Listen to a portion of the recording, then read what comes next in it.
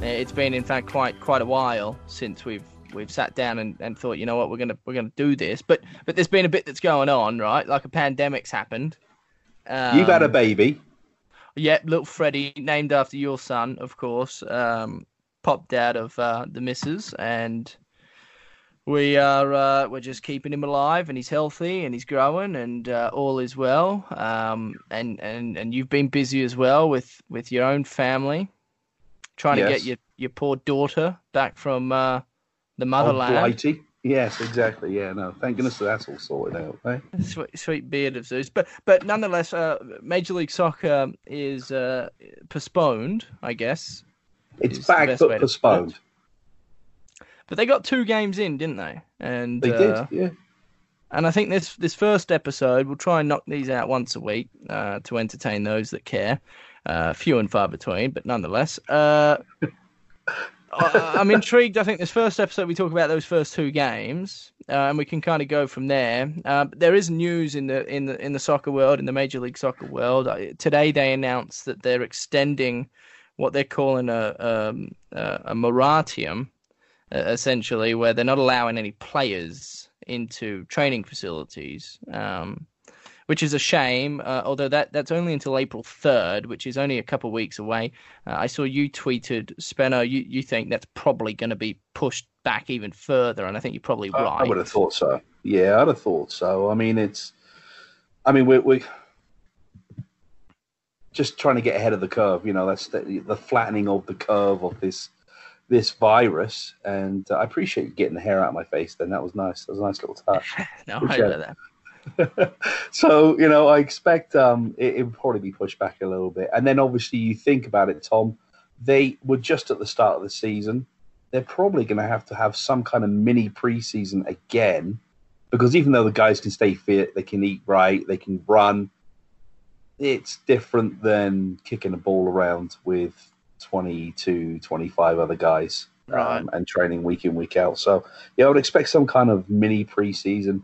And then hopefully, we get to kick off and go into December to run the season up. If you look at the Premier League and all the European leagues are still hoping to finish this season by the end of June, which gives you, if there's, 10 to a dozen games left, they're probably looking at a mid-May, early May probably start time. Major League Soccer's got the luxury of maybe going a little bit later, starting a little bit later, knowing they can go into December after recent changes to the scheduling over the last couple of years in Major League Soccer that would make it finish in October for regular season and November for the playoffs.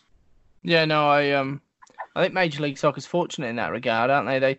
Their playoff schedule before 2019 ran all the way into the new year, and they obviously altered that in 2019, shortened the playoffs up, and the season got done far sooner. But if they wanted to, they could easily go back to what they had been doing for many years previously, and just have the season run for a little longer, and the preseason won't be quite as long, which would be a shame for, I'm sure, some of the players that enjoy going home. But at the same time, they're trying to make a bit of coin here and there, and their pastime is knocking the round ball around. So so I don't think many people would be all that upset. I know fans certainly wouldn't, would they? No. I mean, as long as it happens, I think it's an escape from reality of what's going on right now. The worrying of employment, the worry of your family getting sick, or older members or younger members getting sick, just general welfare. I think eventually when we get past all this, hopefully in the next couple of months, it'll be a nice release that we can restart the season. Then you can start thinking about other sports as well, Tom. Your beloved Utes, obviously spring ball is kind of not there, but there should be plenty of time to get fit and ready for the fall season. Same with basketball that swings around, comes around. People that like Major League Baseball, obviously they can shorten that season, 180 games a season. What are you talking about? But there's plenty that we can all be doing. But I just felt like this was an opportunity for the leagues in Europe to go and be kind of almost like the same type of season as Major League Soccer. Because the 2022 World Cup in Qatar is, or Qatar as you Americans say it, well, you're not American, you're Australian, but I always say Qatar, is going to be in a Winter World Cup because it's so hot in the summer. So they're moving it towards the winter. I thought it just felt like the European leagues could have moved and had their season switched up a little bit and been maybe a little bit more on the MLS schedule just to build up for the nations. But it doesn't look like it's going to be. The Olympics postponed. The European Championships have been postponed until next year as well, next summer. So, as long as we get our sports in, it's our passion and it's what we love the most. And as long as everybody's fit and healthy and people can come to games, because obviously the games without fans is absolutely nothing. We'll take those wins as they come along. Sure, I agree. It's daunting to say the least, but at the same time, I guess we've got to do what we have to do, and that is to flatten that curve. Now, Real Salt Lake under the new head coach, Freddie Juarez, right? We're able to get 2 games in, and but 2 very, I thought, different games to be frank. And I think we should probably dive into that because there's a lot to talk about. And there's a lot that happened in those 2 games that I think will play a role as the season continues, if it does, in 2020. But 2 different lineups for both games, two somewhat different styles of play.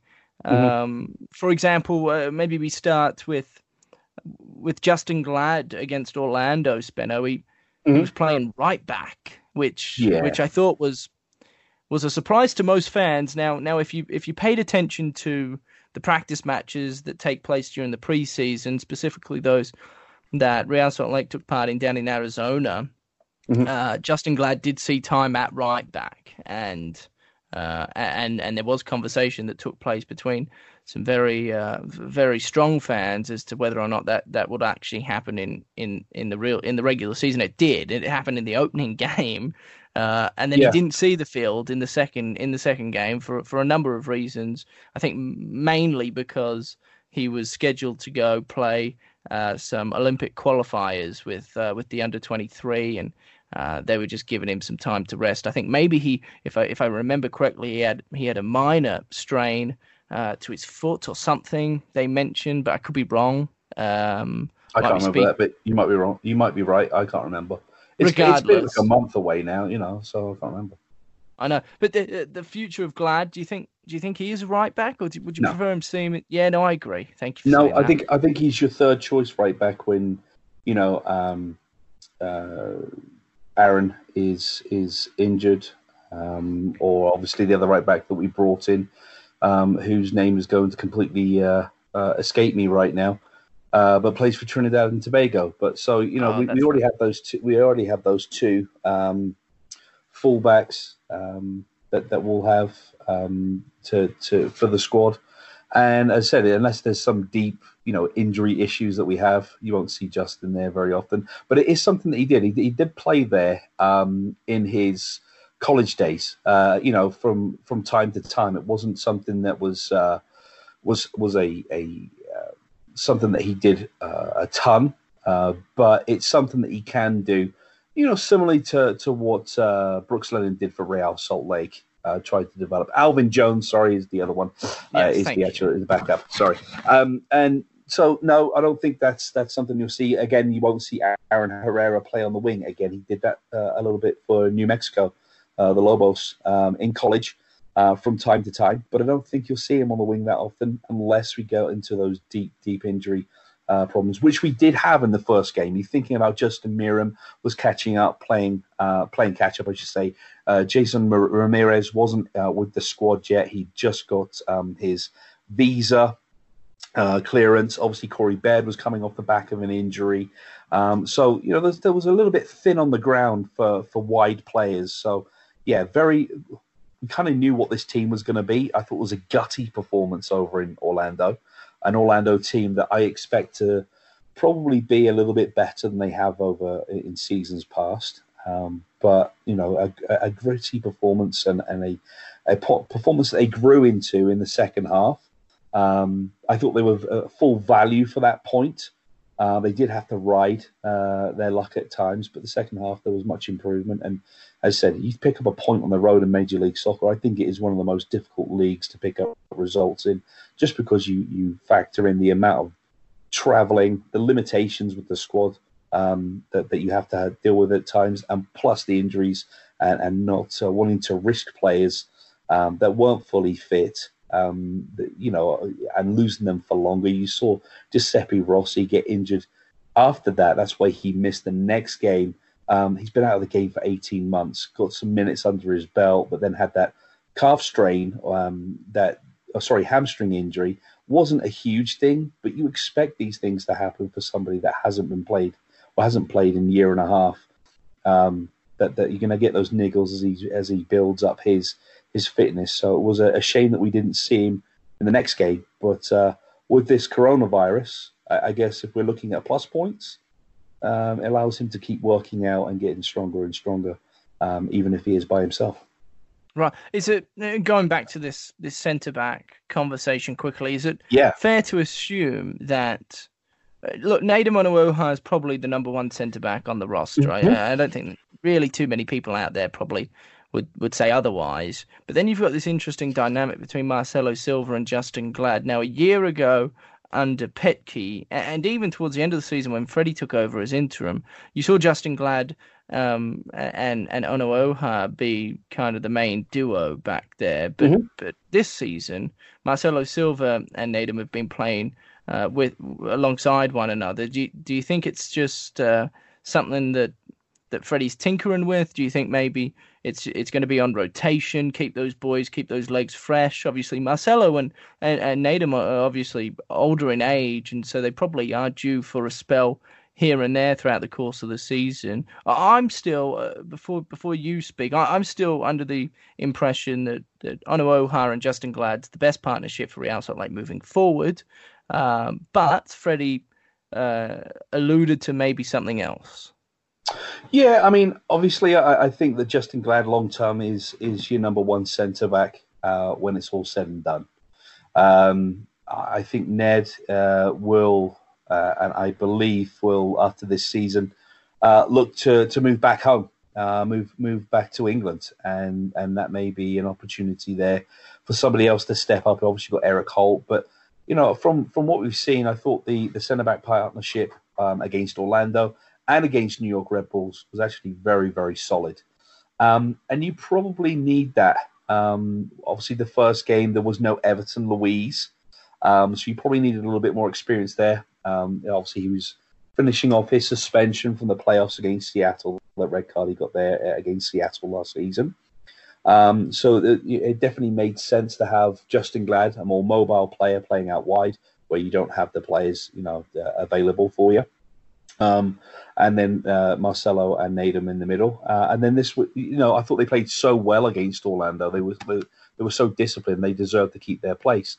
But I think when you don't play Justin in the middle, you lose some of that recovery speed, which if you're playing a little bit of a higher line, especially with our fullbacks, with Donny Toya and Aaron Herrera that push on a lot, you leave yourselves a little bit more exposed with, and I won't say lack of pace, because their positioning in Nedum Onuoha and Marcelo Silva is very good, but you allow yourself a step or two, a foot or two further up when you play a Justin Glad, but just because of his recovery speed. And I think that's where long term, you'll see RSL finally and eventually revert back to Justin Glad playing with or Marcelo Silva or Nedum Onuoha. Right. I thought it was also interesting for the second game that Freddie decided it was time to give Bees the nod over Justin. And look what Beasley did in that second game and the poor performance he put out there, that's kind of as bad as it's going to get for Bees. I think he's a talented player. I just personally prefer what I see from Justin Portier. I think he offers more He's not that big-bodied defender, is he? But you've got that with Everton Luiz when Everton comes back, so you don't need somebody that can go in there and make the big challenge. You can have somebody like Portillo, who's a little more skillful with his feet and can offer more with the ball at his disposal. So it'll be interesting, I think, moving forward to see what Freddie does. Of course, Beckerman as well. I mean, like, Kyle's come back. What sort of role is he going to play moving forward? Is he going to jump right back into the starting spot? That's such a fascinating conversation because if I'm being quite blunt, I don't think he's good enough at this point in his career to be the starting centre mid alongside Everton Luiz. But at the same time, he's a fan favourite. And Freddie Juarez is a brand spanking new coach, and he wants to do the right things. He wants to please the fans. He wants to please the front office. And Deloy Hansen, the owner, it seems anyway, is influenced by kind of how the fans react to certain decisions. So who knows what to expect when it comes to the centre of the park? I think much like the centre back position, however, there is one player that you can expect to see week in and week out, barring any unforeseen circumstances, and that's Everton Luiz, who's a really, really talented player, both on the offensive side and defensive side. Yeah, I think you're right. I think we'll see Kyle play quite a lot this season. Whether that's the right thing to do is another conversation. If you're looking to set up more defensively, then sure. I think so. At home, though, I think I would prefer to see Everton Luiz and Damir Kreilach in that central midfield pairing. You saw that in the second game against New York Red Bulls when Damir started up top, but when Douglas Martinez came on for Nick Biesler in the, I couldn't tell you, what was it, the 59th minute? Yeah, 59th minute.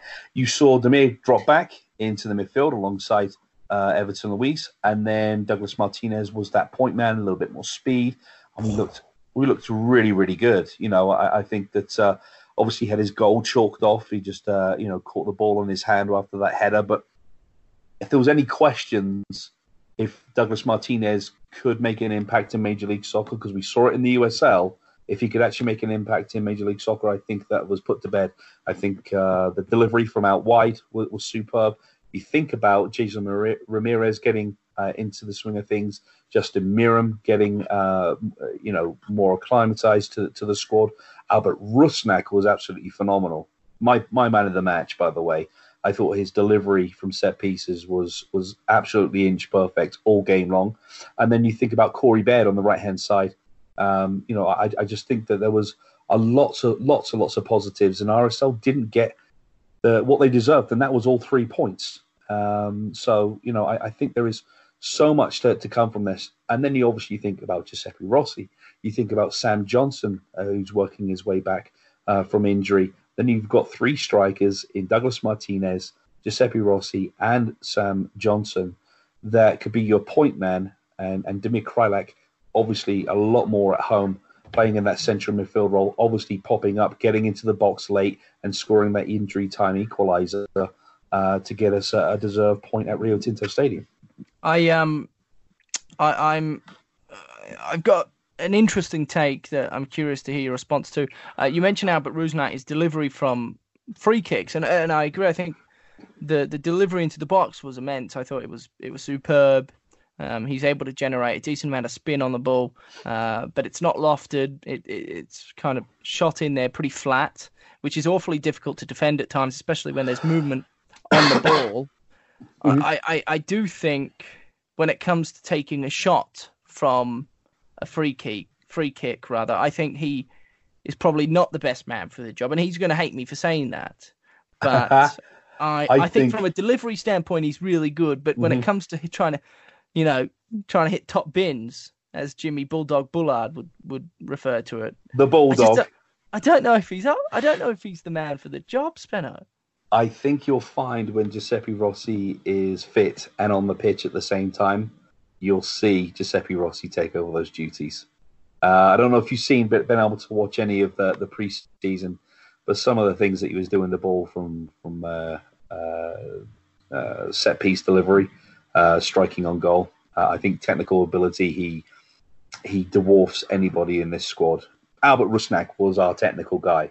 Right. He was the one that replaced Javier Morales. He's absolutely got technical ability through the roof, so to speak. But when you watch Giuseppe Rossi, it's another level or two above what Albert is. Yeah, it's fantastic. So yeah, I think you'll see a couple of tweaks here and there when Giuseppe Rossi is on the field at the same time as Albert Rusnak when it comes to those dead ball delivery opportunities. And then one of the last topics I want to get to, I can hear my screaming 4-week-old baby, and the missus is at the shops. So this has gone just as according to plan as it should. I can let him scream for a bit longer. Yeah, it's good for him, healthy for him. Know that Dad cares. Now, Damir Kreilach, Svenno. Yes. And I've felt this way for quite some time. I think a lot of the RSL fan base is starting to pick up on it. But I do not think his role as a number 9 is good enough for Major League Soccer. There are a couple reasons behind that I'm more than happy to share with people. I think when he plays number 9, he offers a lot in the air. You know, his heading ability is really, really good. But he drops into the midfield too often. So when Real Salt Lake have the ball and have possession, he almost, subconsciously just drops back into where his preferred position is, and that's somewhere around the center of the park, whether it's center mid or center attacking mid. It's in those areas, and then what happens is because RSL use those flanks a lot, right? They work tirelessly, Corey Baird and the like, to get open, beat a defender, and then whip balls in to hopefully a Damir Kreilach. More often than not, I've found that he's just nowhere to be seen, because he's dropped so far back. He doesn't quite give himself enough time to get into the box and be dangerous. And if he does, he doesn't get himself into a dangerous position because he's kind of rushed with his thinking. So I personally would love to see moving forward Damir Kreilach not play as the number 9. Mm-hmm. I think what Douglas Martinez showed in the short 20-odd minutes he played against the New York Red Bulls, he's more than capable to offer something up there. The team, Spenno, I thought just looked really calm when Douglas made his appearance. Something changed. It's almost like they had some composure all of a sudden, and they were really, really dangerous. Not that they weren't dangerous previously to his arrival on the pitch, but when he joined, I mean, it was just there was a different mojo that team had, and so I would love going forward if Freddie ever listens to this or watches for poor Damir to not be put out of position and out of sorts and play a role. Quite frankly, he's just not all that familiar with. Yeah, no, I think you agree, and I think that's Freddie's long-term plan is not to have Damir there.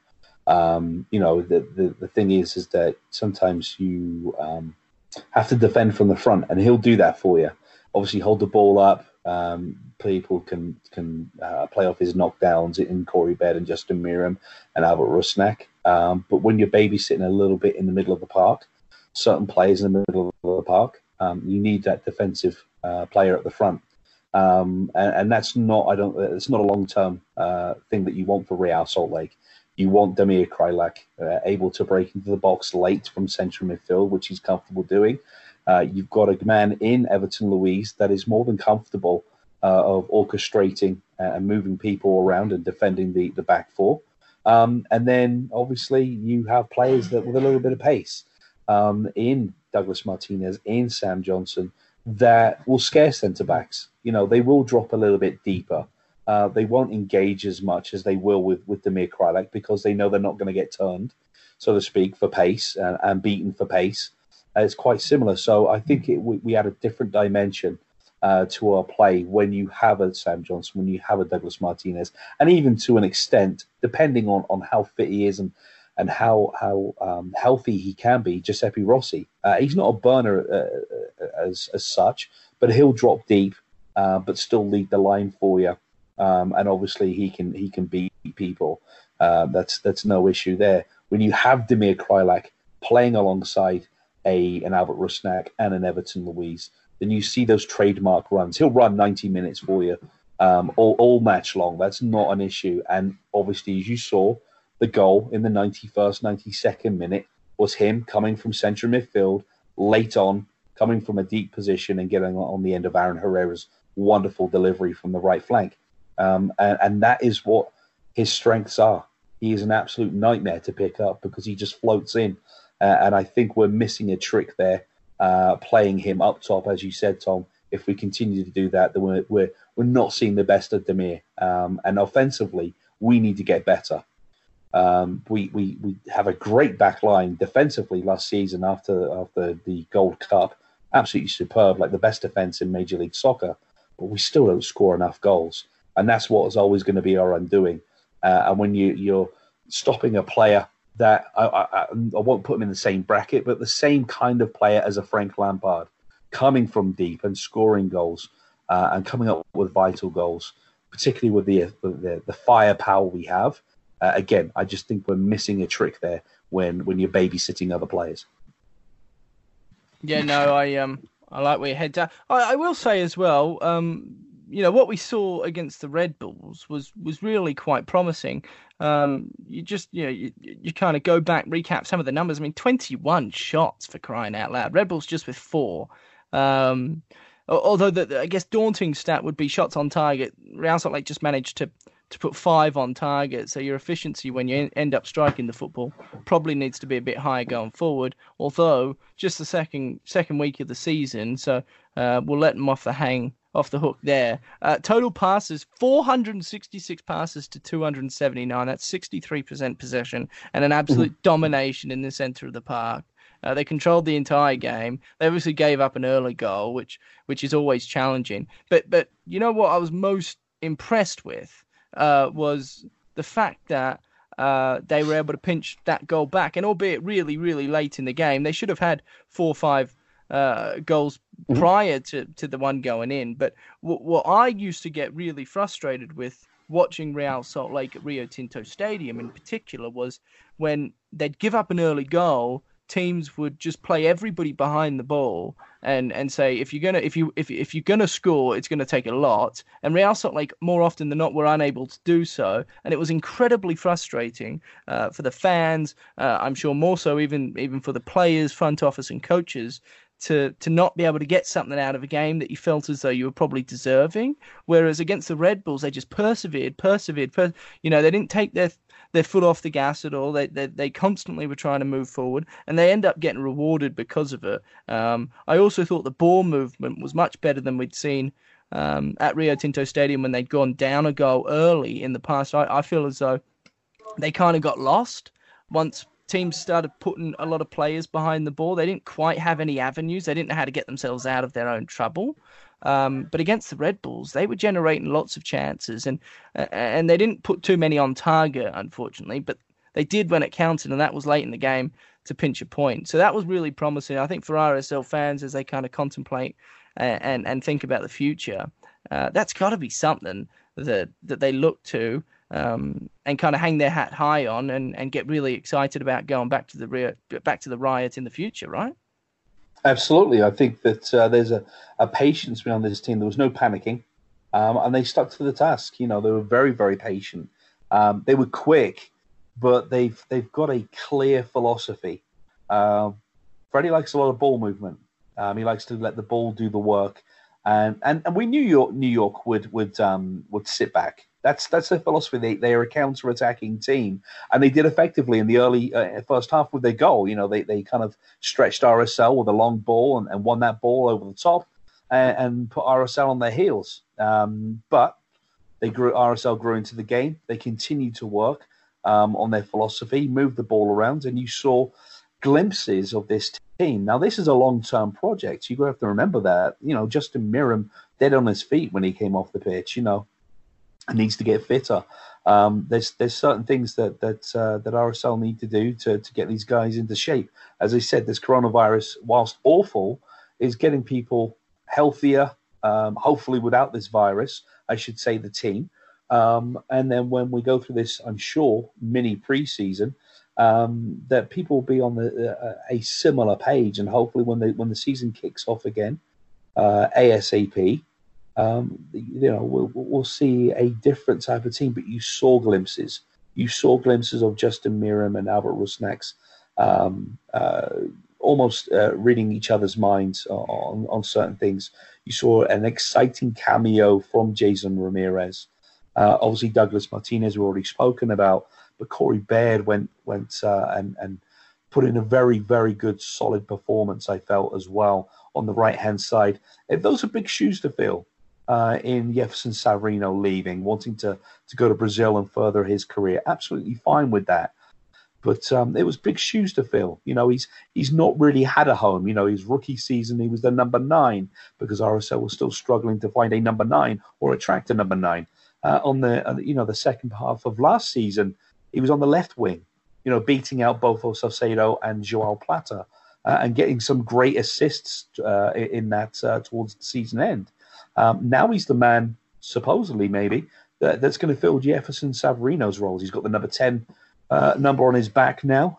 He's got a big contract, and he's definitely, like Justin Glad, one of those players that you feel will be here, and Aaron Herrera obviously will be here for a very long time, and be that graduate, that academy graduate that you can see here that will win the hearts over of all the fans. Be a player that will be in the realm of the Javier Moraleses, the Kyle Beckermans, the Nick Romandos, legends of this club that played a long time for the Claret and Cobalt.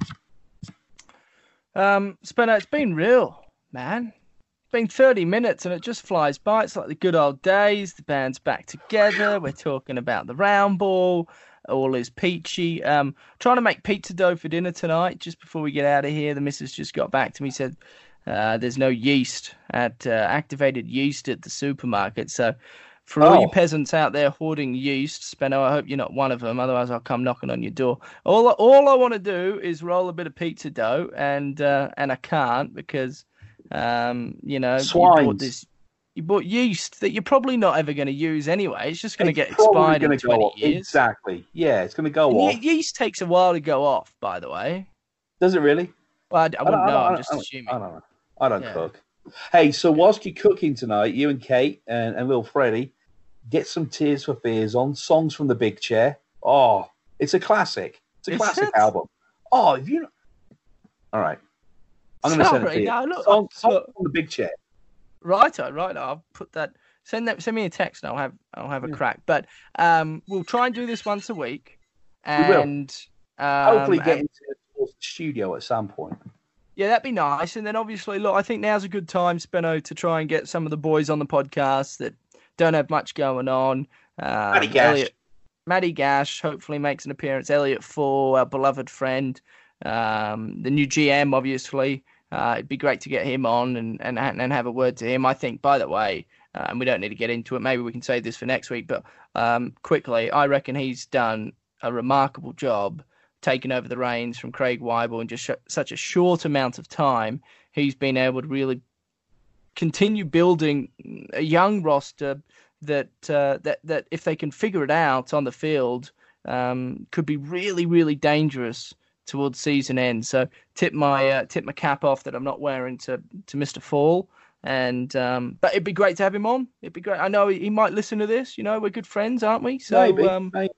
His mum and dad are lovely, by the way. Mum and dad are great. Yeah, no, Ken, I work with Ken. He's a great fella. But anywho, until next week, Spenno, it's been an absolute pleasure, and it's just good to see your face again. I'm glad the beard's still hanging in there. Yeah, you need to dye it though. There's a bit of grey coming through. No. I've got to cover the chins up, and I'm proud of the grey.